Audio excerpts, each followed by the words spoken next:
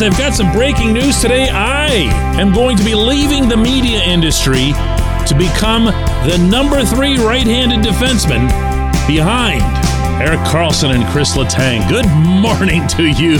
I can actually do this. Good Tuesday morning.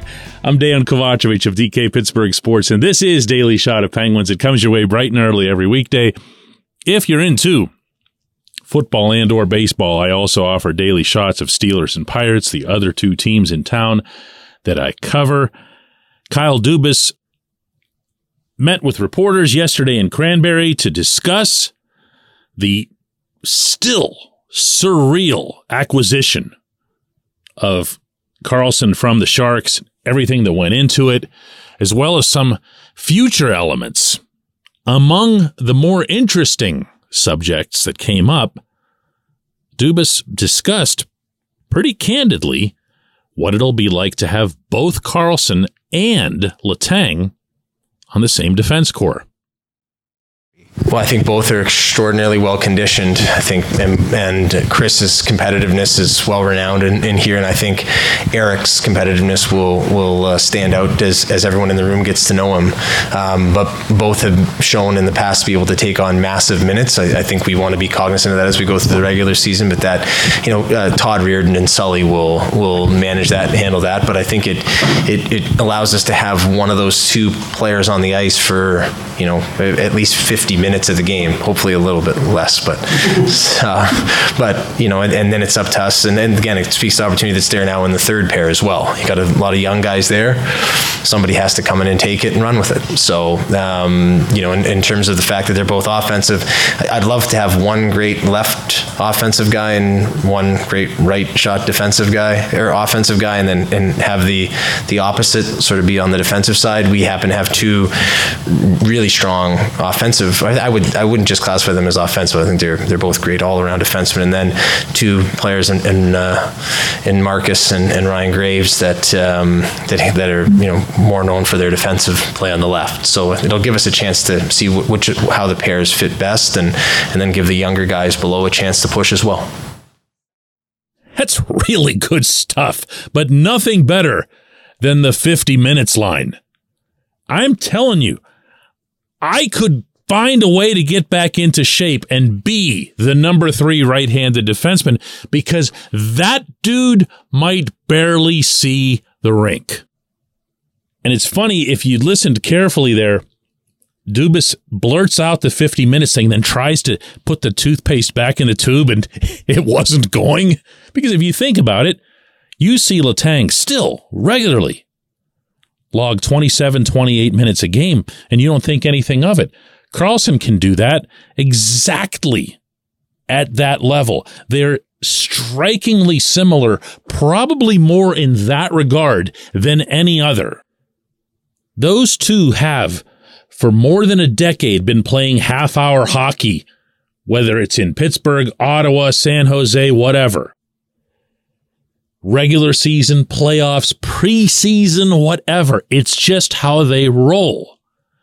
But that doesn't exactly simplify how this is going to get sorted out, does it? Not on the power play, not at even strength. How about in 3-on-3 overtime? How about, and hear this out before, biting my head off, how about if they were ever on the rink together in any given situation? That could be power play 1. That could be pulling your goaltender. That could be, and I'm just throwing this out there just for fun, because all of this is fun now, right?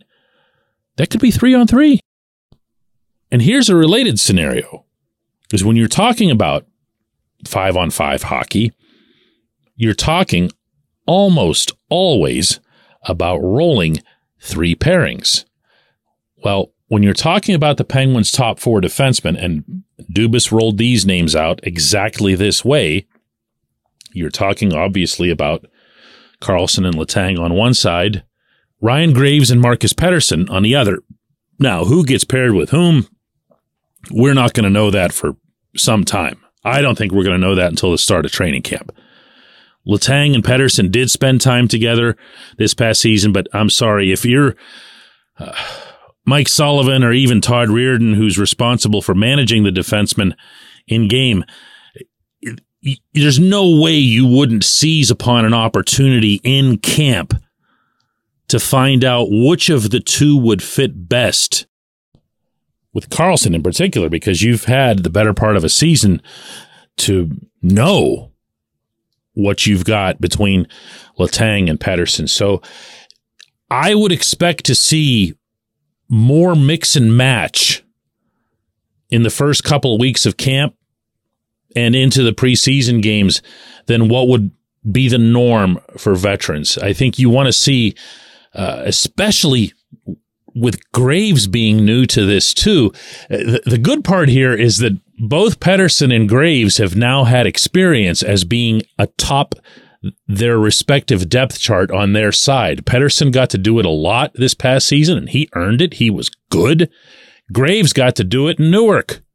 He was paired with John Marino as the Devils' top pairing. Yeah, I know. Hextall's gone, okay? Easy.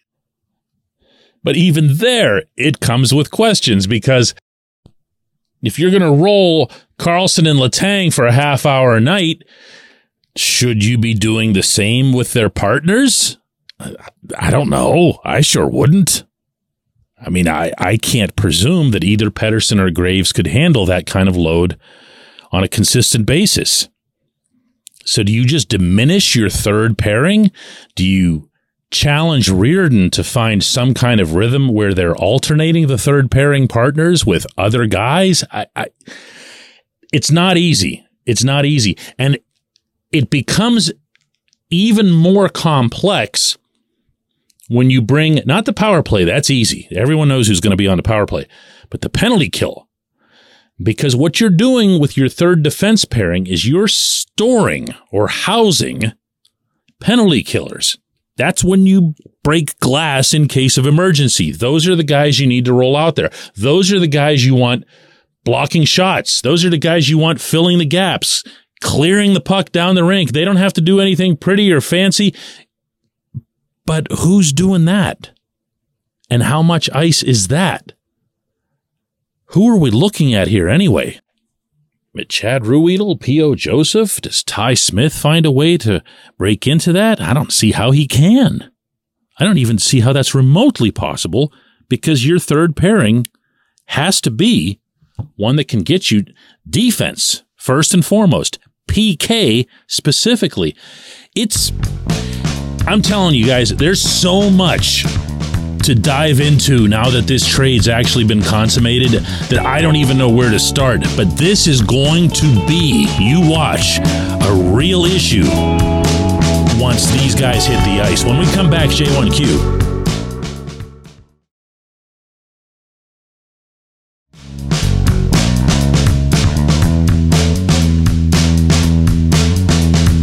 Today's J1Q comes from Doug, who says, DK, the Penguins have had only 3 seasons out of their 56 where a defenseman put up more than 90 points.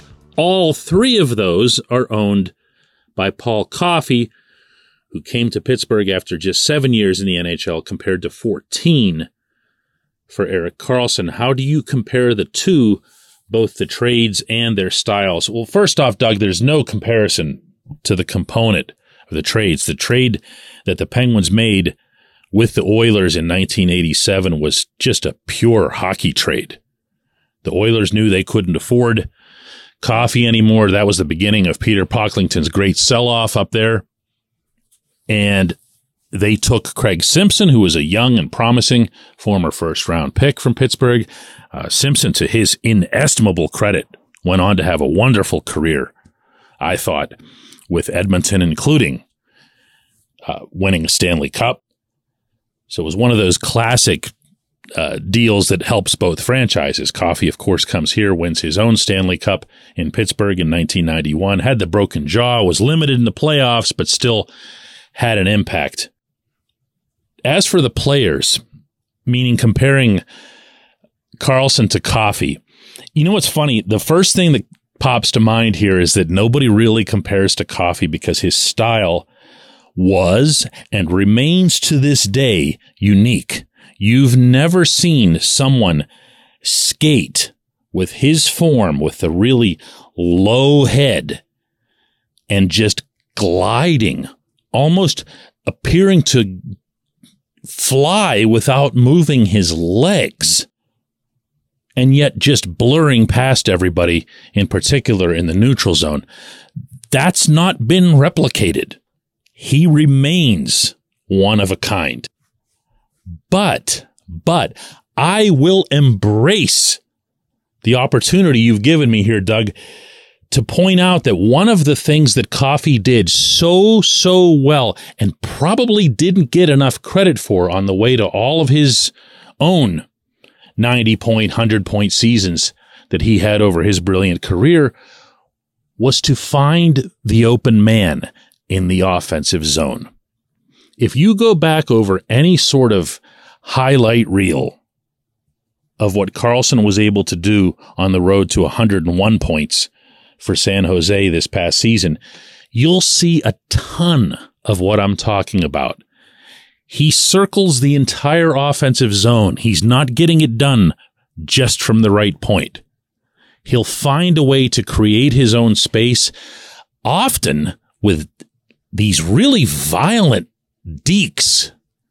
And if you haven't paid that much attention to his career, I can't recommend strongly enough queuing up some of these videos. You'll see what I'm talking about. He'll just shake guys right out of their skate boots in finding a way to work around them and maintain possession for himself while he's also buying time for his teammates. And then he'll just go tape to tape. And they will deposit the puck into an embarrassingly open net. Like, if you're the guy who finishes that play, you don't even raise your arms. You just point back to the maestro. That's Karlsson in the offensive zone. Now, there are also similarities between Karlsson and Coffey in the defensive zone, but Karlsson's a little bit better than Coffey. In all candor here, Coffey didn't even try most of the time. He was just looking for a way to not get hurt. Give me the puck, and I'm just going to make magic happen at the other end. Karlsson's at least pretty good at getting in shooting lanes, using his stick, and then finding a way to get the puck out efficiently. Really fun question, Doug. I appreciate it. I appreciate everybody who listens to Daily Shot of Penguins. We're going to do another one of these tomorrow. And you know what? We're probably just going to keep talking about this.